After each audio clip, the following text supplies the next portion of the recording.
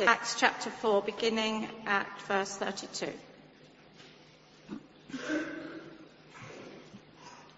All the believers were one in heart and mind. No one claimed that any of their possessions was their own, but they shared everything they had. With great power, the apostles continued to testify to the resurrection of the Lord Jesus, and God's grace was so powerfully at work in them all that there was no needy person among them. From time to time, those who owned land or houses sold them, brought the money from the sales, and put it at the apostles' feet, and it was distributed to anyone who had need. Joseph, a Levite from Cyprus, whom the apostle called Barnabas, which means son of encouragement, sold a field he owned and brought the money and put it at the apostles' feet. Thanks, Hilary. My name's Stephen, by the way. I forgot to say that earlier on. I'm the youth minister at the church here. And that yellow sheet, hopefully the back of it will help you. If it doesn't help you, just ignore it. That's fine. We're going to start by watching an advert from a long time ago. Hopefully this works.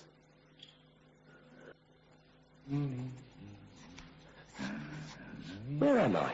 On TV. She's nice. Who is she?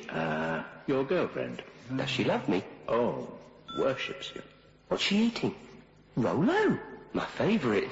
It's my last one. Oh. But you can have it anyway. Do you love anyone enough to give them your last roller? A soft, creamy toffee in a milk chocolate cup. Quick, draw a bunch of flowers. Amazing. There we go. I love that. That's Acts 4 Christianity summed up in an advert. Christians are people who are willing to give their last Rolo away to someone else. To be generous, because that's our headline. Christians are generous. And on the way through, we're going to get an example and a warning. Christians are generous, willing to give up their last Rolo. Here in the mix, we're looking at Acts. So last time out, if you remember, we met a man who was lame from birth, and he was healed miraculously, amazing, and started leaping and jumping around.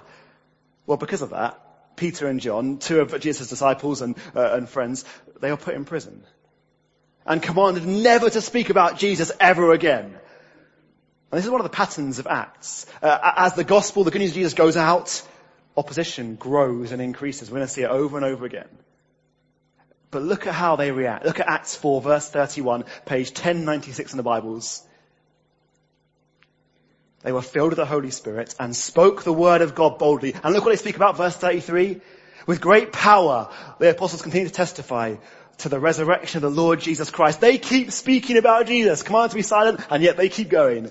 What legends. And not only that, but while others are trying to rip them apart and break them up, look at Acts 4, verse 32. All the believers were one in heart and mind. While others are trying to rip them apart, they stick together. And they're one. And not only that, but there's this amazing community built up where they're loving and caring and sharing everything. Like fellowship and friendship, affection, food, money, wealth, all that stuff shared and given out. Like, what an amazing place. It would be so cool to be part of that, wouldn't it? Where there's this love and care and affection and generosity. Like, Christians are generous. And generosity, this Acts 4 stuff is attractive, isn't it? It's a bit like a Subway sandwich shop. You know, Subway, they have this incredible smell. You walk past a Subway sandwich shop and the smell is intoxicatingly it's amazing. Like, you walk past and it's like this sweet, fresh baked bread smell, amazing. And like, you smell it, and I want to get involved with a Subway sandwich after smelling that smell. I want to go in and eat because it's so nice. It's like, it draws you in. And that's this kind of generosity here in Acts 4. The love and affection and unity of Acts 4 church should draw people in. They should see how Christians act and go, wow, I want to be a part of that. And so, is that how BH lives? Are we like Acts 4, 32, 37? And if we're not, how can we help make it so? How can we be kind and loving and generous to people who walk in the door for the first time? How can we show that same one heart, one mindedness, that generosity to them? Or young people, on the 28th of April, anyone know what's happening? It's a big day for our year 3s, our year 6s, our year 9s. Move Up Sunday, yeah. So on that day, our year 3s, year 6s, and year 9s are going to move up to Explorers, Rooted or KO. How can you guys who are already there, how can you show love and kindness and generosity to those guys? They'll probably be a bit scared. How can you welcome them in? Christians are generous. And do you notice the scope of generosity? In verse 32, Christians are generous with everything. All the believers were one in heart and mind. No one claimed that any of their possessions were their own, but they shared everything they had. And we get an example in verse 34. From time to time, those who owned land or houses sold it and brought the money to the apostles' feet. And it was distributed to any who had need. Look at that generosity. Everything shared. That's amazing. It's a bit like my marriage to Lizzie. Now, Lizzie and I, the Bible says, are not two, but we're one. Like, what's mine is hers, what's hers is mine. So, my Shaun the Sheep cuddly toy is actually our Shaun the Sheep cuddly toy. There you go, darling. My Marvel DVD collection is actually our Marvel DVD collection. There you go. And like, when I say to KO on Sunday nights, when I say, KO, we're meeting at my house on Wednesday, Lizzie's right to say, no! It's our house, Stephen! Because what's mine is hers, what's hers is mine. We're one. And that's like the church. One in heart and one in mind, sharing everything. What's mine is yours, what's yours is mine. And that's why on Tuesdays when small group come over, or Wednesdays when KO come over for Bible study, or Thursdays Root and Built Up come over for Bible study and food, Lizzie and I love it. We love it when you just walk straight into the house. When you don't knock on the door. We don't ring the door, but you just walk straight into the house and go to the kitchen and make a tea and coffee yourself. We love that. Because that's you sharing our stuff. That's you coming into our home as your own. Christians are generous with absolutely everything. Kevin DeYoung said, if you're rich in something, be generous with it. If you're rich in something, be generous with it. So how can you, or what can you share? How can you be generous? Maybe you're rich in time. Well, share it. Spend it with other people. Maybe join the pastoral team here at church. Or maybe you're rich in skills. Well, share your skills. Like join the band and play music and sing for us. Or, like John Gillam, make incredible wooden things out of your own back for our youth events. Or if you're rich in money, like most of us in the West, give generously and lavishly to church. Or if you've got an amazing, beautiful house, be generous. Open it up. Bring people in. Christians are generous. If you're rich in something, be generous with it. And actually, BH, it is awesome when we live like this. It is so amazing. So I want to say a big thank you to you as a church. Thank you guys, because your generosity has made it possible for us at KO to go to Scotland this Friday on a big mission, on a big exciting weekend away. We can go because you've given. So thank you for your generosity to us. Christians are generous with everything. And just a note on the flip side of this too. Have a little look at verse 34. There was no needy person among them. Like, if you have a need here at BH, if you need friendship or fellowship or help or food or money, whatever it may be, if you have a need, please ask. And it can be awkward and embarrassing, and we can be quite proud, but ask. Because we're one, we're a church, we're united. And we want to be generous with everything we have. Like Christians are made to do life together, not apart. So if you have a need, ask. Because Christians are generous. Like potentially the greatest Cypriot man of all time. Verse 36.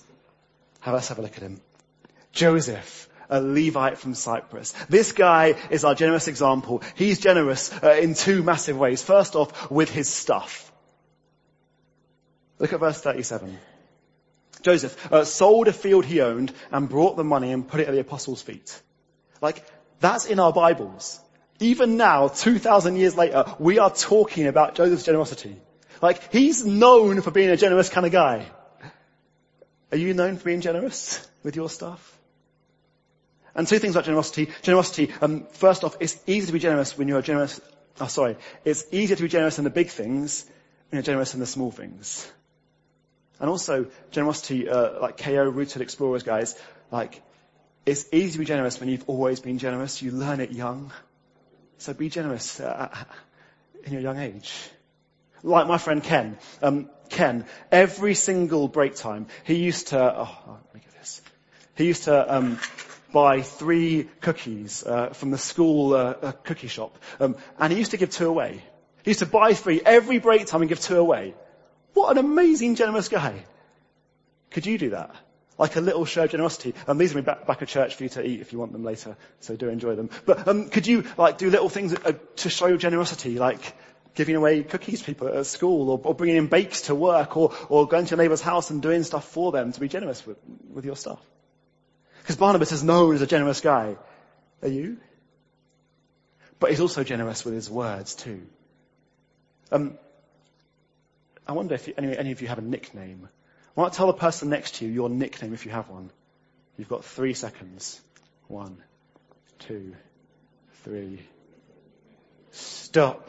So, my nickname, when I was at a Sparkford 3 summer camp, my nickname was Stephen Dustbin Demetrio, known for 2 things: how much food I ate and how quickly I ate it. But that's rubbish.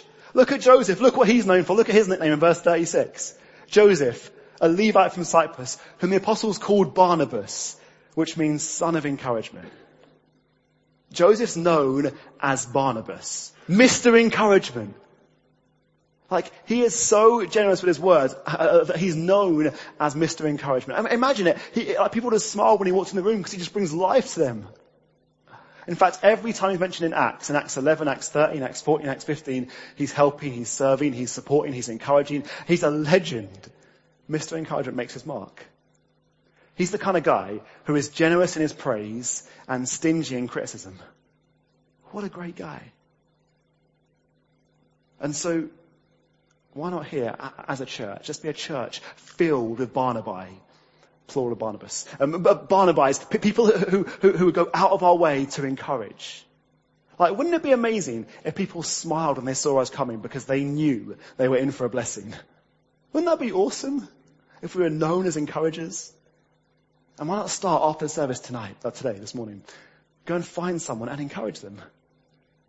Because Barnabas is an example of generosity with his words and his stuff. But ultimately, Christians are generous because God our Father is generous. God our Father has given us absolutely everything we own, and so we can give everything away. He's given us so much, so we can give so much. It's all from Him, so we can give it all away. Like God's generous to us, which frees us to be generous to other people. What an amazing God. Christians are generous. And we're going to find out about the warning in a few minutes' time.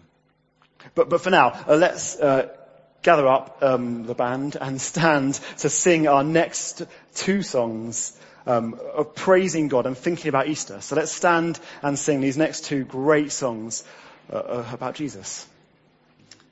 Our reading continues on page 1096 in the Church Bibles, Acts chapter 4. We're going to go back a couple of verses and reread, starting from verse 36 in chapter 4. Joseph, a Levite from Cyprus, whom the apostles called Barnabas, which means son of encouragement, sold a field he owned and brought the money and put it at this apostles' feet. Now a man named Ananias, together with his wife Sapphira, also sold a piece of property. With his wife's full knowledge, he kept back part of the money for himself, but bought the rest and put it at the apostles' feet. Then Peter said, Ananias, how is it that Satan has so filled your heart that you have lied to the Holy Spirit and have kept for yourself some of the money you received for the land? Didn't it belong to you before it was sold? And after it was sold, wasn't the money at your disposal? What made you think of doing such a thing? You have not lied just to human beings, but to God. When Ananias heard this, he fell down and died. And great fear seized all who heard what had happened. Then some young men came forward, wrapped up his body, and carried him out and buried him. About 3 hours later, his wife came in, not knowing what had happened. Peter asked her, "Tell me, is this the price you and Ananias got for the land?" "Yes," she said, "that is the price." Peter said to her, "How could you conspire to test the Spirit of the Lord? Listen, the feet of the men who buried your husband are at the door, and they will carry you out also." At that moment she fell down at his feet and died. Then the young men came in and, finding her dead, carried her out and buried her beside her husband. Great fear seized the whole church and all who heard about these events. Thanks, Hilary. This is my secondary school, Queen Elizabeth Boys' School in Barnet. Now, first day there, we had an assembly, year 7, 180 hours in a big assembly hall. And like, at the end of the day, so we were feeling a bit tired and chatty and giggly and all that kind of stuff, and chatting away. And that's what there, in the assembly hall, a voice bellows from behind us. "Shut up and face the front!" And like, we were so scared. Like, instant silence across the whole room. Mr. Armand, an ex-military officer, just yelled at us. And like, I was scared to even breathe. I was like, no, he's going to hear me breathe. This is bad news. We learned right at the beginning in year 7 that you don't mess with Mr. Armand. He is scary, right? You don't mess with him. Like, you don't talk in assemblies, but you don't mess with Mr. Armand. And actually, that's what's going on here in Acts chapter 5 as well. This is God teaching us a lesson. He's saying, you don't mess with me. Don't mess with God. And we learn that from Ananias and Sapphira. You don't mess with God. Because Acts 4 ends with Barnabas selling his field and bringing the money and giving it away.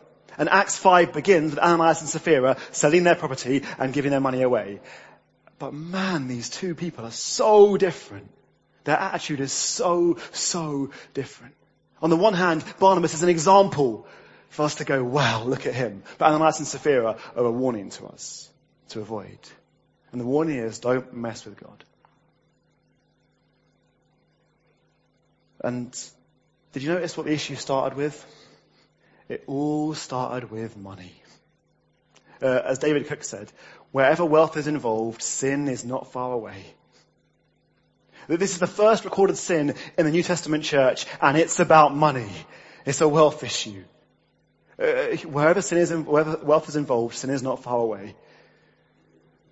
So watch out for the dangers of money, because money's got this fascination with us human beings, hasn't it? We chase after it. Well, here for Ananias and Sapphira, it caused their death. For us, it can become our God, something we worship, we think we need, we crave. It changes our thinking and our habits and our patterns, and it causes us stress and anxiety and anger. Watch out for money. See, the antidote is what Paul says in 1 Timothy 6. He says, do not put your hope in wealth. Put your hope in God. Be rich in good deeds and be generous and willing to share. So we hope in God. But also, you see the other part of the antidote? It's being generous. See, wealth won't hold on to us if we don't hold on to it. If we're giving it away, wealth's not going to hold our hearts. Christians are generous, and that helps us battle this temptation and fascination with money. That's the first part of this warning, but the warning gets more serious too. Have a look at Acts 5, verse 1 and 2. Now a man named Ananias, together with his wife Sapphira, also sold a piece of property. And with his wife's full knowledge, he kept back part of the money for himself and put the rest at the apostles' feet. They're warning to us, don't mess with God. Because you can imagine the conversation, right? Sapphira comes home and Ananias is sitting there and he says, hey Saph, have you heard? Wifey, have you heard? Barnabas. Everyone's talking about him. He's like the big cheese now. All because he sold his field and gave the money away. Like everyone loves him. Peter and John are calling him a legend. Like I want that praise. I want to be liked. I want to be noticed.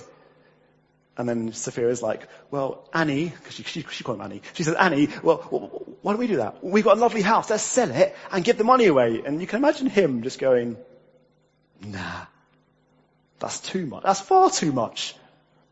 But I've got it. I've got it, right? We'll sell the house. We'll give half the money away, keep half back for ourselves. And then we'll say, we gave it all like Barnabas. And everyone will go, look at those two, they're amazing. We'll get all the praise and all the money. Oh yes, it's the best of both worlds. You can see their plan. And yet, there would have been nothing wrong with them keeping all the money, half the money, part of the money. Look at verse 4 of Acts 5. Peter says, didn't the house belong to you before it was sold? And after it was sold, wasn't the money at your disposal? He's saying, look, it's your money. You could have kept it all, gave it all away. Happy days. But the issue is that they lied. They tried to deceive God. See, they say, we're giving everything, and they only gave half. And they're acting like the father of lies, the devil. That's why Satan's mentioned in 5 verse 3. Satan has so filled your heart. See, Christians should be those in Acts 4:31 who are filled with the Holy Spirit and who follow the example of our Heavenly Father who is generous and awesome, and they're acting like a different kind of father. They lie. When I worked at Goldstone Primary School, great place, I learned 2 things about lying. Number 1, teachers always know if you're lying, right? Always. And number 2, lying only makes things worse. Every time. So it's like, I'll be on playground duty watching the kids, having a good time, and then one would punch another kid, and I call him over, tell him off, and he'd go, it wasn't me. I'm like, I just saw you play. He's like, it wasn't me. Lying never works. Teachers always know, and it only makes things worse. And see, Ananias and Sapphira aren't lying to a teacher or to Stephen in the playground, they're lying to God. Look at Acts 5 verse 4. Peter says, you have not just lied to human beings, but to God. When Ananias heard this, he fell down and died. And great fear seized all who heard what had happened. You don't mess with God. And we may be feeling a little bit uncomfortable, wishing that Luke had left this bit out of Acts, wishing that Stephen had skipped over this bit in the sermon this morning. But we need to hear this reminder that we don't mess with God. Because sin isn't like a little boo-boo or a small mistake or a tiny little thing that God overlooks. No, sin is serious. Sin is a vile poison, a deadly thing that infects our hearts, tainting what we say, we think, and we do. Sin is deadly to us. And Romans 6:23 says the wages of sin is death. Sin deserves judgment and death. And actually, if we're looking at Ananias and Sapphira thinking, this is a bit extreme, Stephen, what's going on here? It may mean that we don't understand the severity of sin properly. We don't understand just how vile it is, just how deadly to us it is, and how poisonous it is in God's sight. Sin is serious. If you don't mess with God. And it's a reminder for us here to keep fighting sin ruthlessly, to not give it an inch, to not belittle sin but battle sin in our lives, because it is deadly. You don't mess with God. Because the church is learning right at the beginning that God is holy and terrifying and powerful. I mean, have a look at Acts 5 verse 10. Or verse 11, sorry. Great fear seized the whole church and all who heard about these events. A second time fear is mentioned. We're meant to respond to God in awe and go, whoa, he is awesome and terrifying. But also, in verse 11, this is the first time church is used in Acts. And so this is God building the foundations of his church right at the beginning of Acts. And sin spreads and is vile, and so God is cutting out sin. It's kind of like this. You get an apple, lovely crisp Raven. Delicious. You start eating it, enjoying it. And then you notice that there's rot. Let's get a nice picture up there. Yes. There we go. There's rot and mold on the apple. Well, what do you do with the rot and mold? You get a knife. You cut the rot and the mold out. You throw it away. Because otherwise, that's going to infect the rest of the apple and ruin that whole good lovely Raven for you, isn't it? That's kind of like what God's doing here with his church. Right at the roots, right at the beginning, he's cutting out sins so that it doesn't infect the whole church. Because imagine those guys in verse 6 and 10, those young men, those young Christians who have just become Christians maybe. In verse 6, they go and bury Ananias. then 3 hours later, they bury Sapphira. Those men would have been changed. They would have been shaken. They would go, I'm not going to mess with God anymore. Sin is serious. I'm not going to mess with God. They were changed by this event, no doubt. The question is, are we going to be changed by this event too? Because the truth of Acts 5 is that actually we all deserve what happened to Ananias and Sapphira. All of us in this room, we're all sinful. And the wages of sin is death. We all deserve God's judgment. But remember what we said about God in the first part? He is generous. God our Father gives the most generous and most beautiful gift. His Son, Jesus Christ, right? And this is the most amazing gift. When we deserve death, God gives us life through Jesus. Jesus, God's Son, takes the judgment we deserve so we can get the life. We can get life forever if we trust in Jesus. Jesus gives us life and we deserve death. He takes the judgment that Ananias and Sapphira got, so we haven't got to if we're trusting Him. Isn't that amazing? What an incredible gift. And just a word, if you don't know Jesus as your friend and if you're not trusting Him, well, life forever is at stake. Look into Him this Easter. Put your hope in Jesus because He gives us life and we deserve death. What an amazing gift from God. And this Jesus, He is so richly generous, lavishly generous. I mean, think about it. Jesus, He shared His body with us. He shared His blood with us. He shared His life with us as He died on the cross. So that we, if we trust Him, might share in His forever life. Oh, what an amazing, generous gift from our Father. Isn't that awesome? And so Christians are generous because God our Father is generous and has given us the most amazing and most beautiful gift, His Son. And actually, if we're finding generosity hard, the answer is to look at Jesus and to remember how much He gave up for us. Because Jesus didn't hold anything back with us. So let's not hold anything back with each other. What an amazing, generous God we have. Let's pray.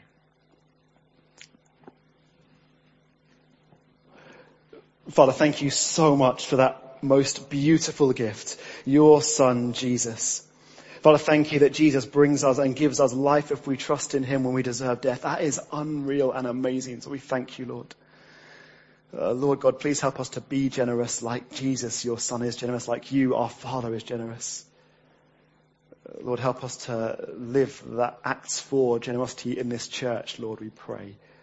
Help us to be generous. Amen.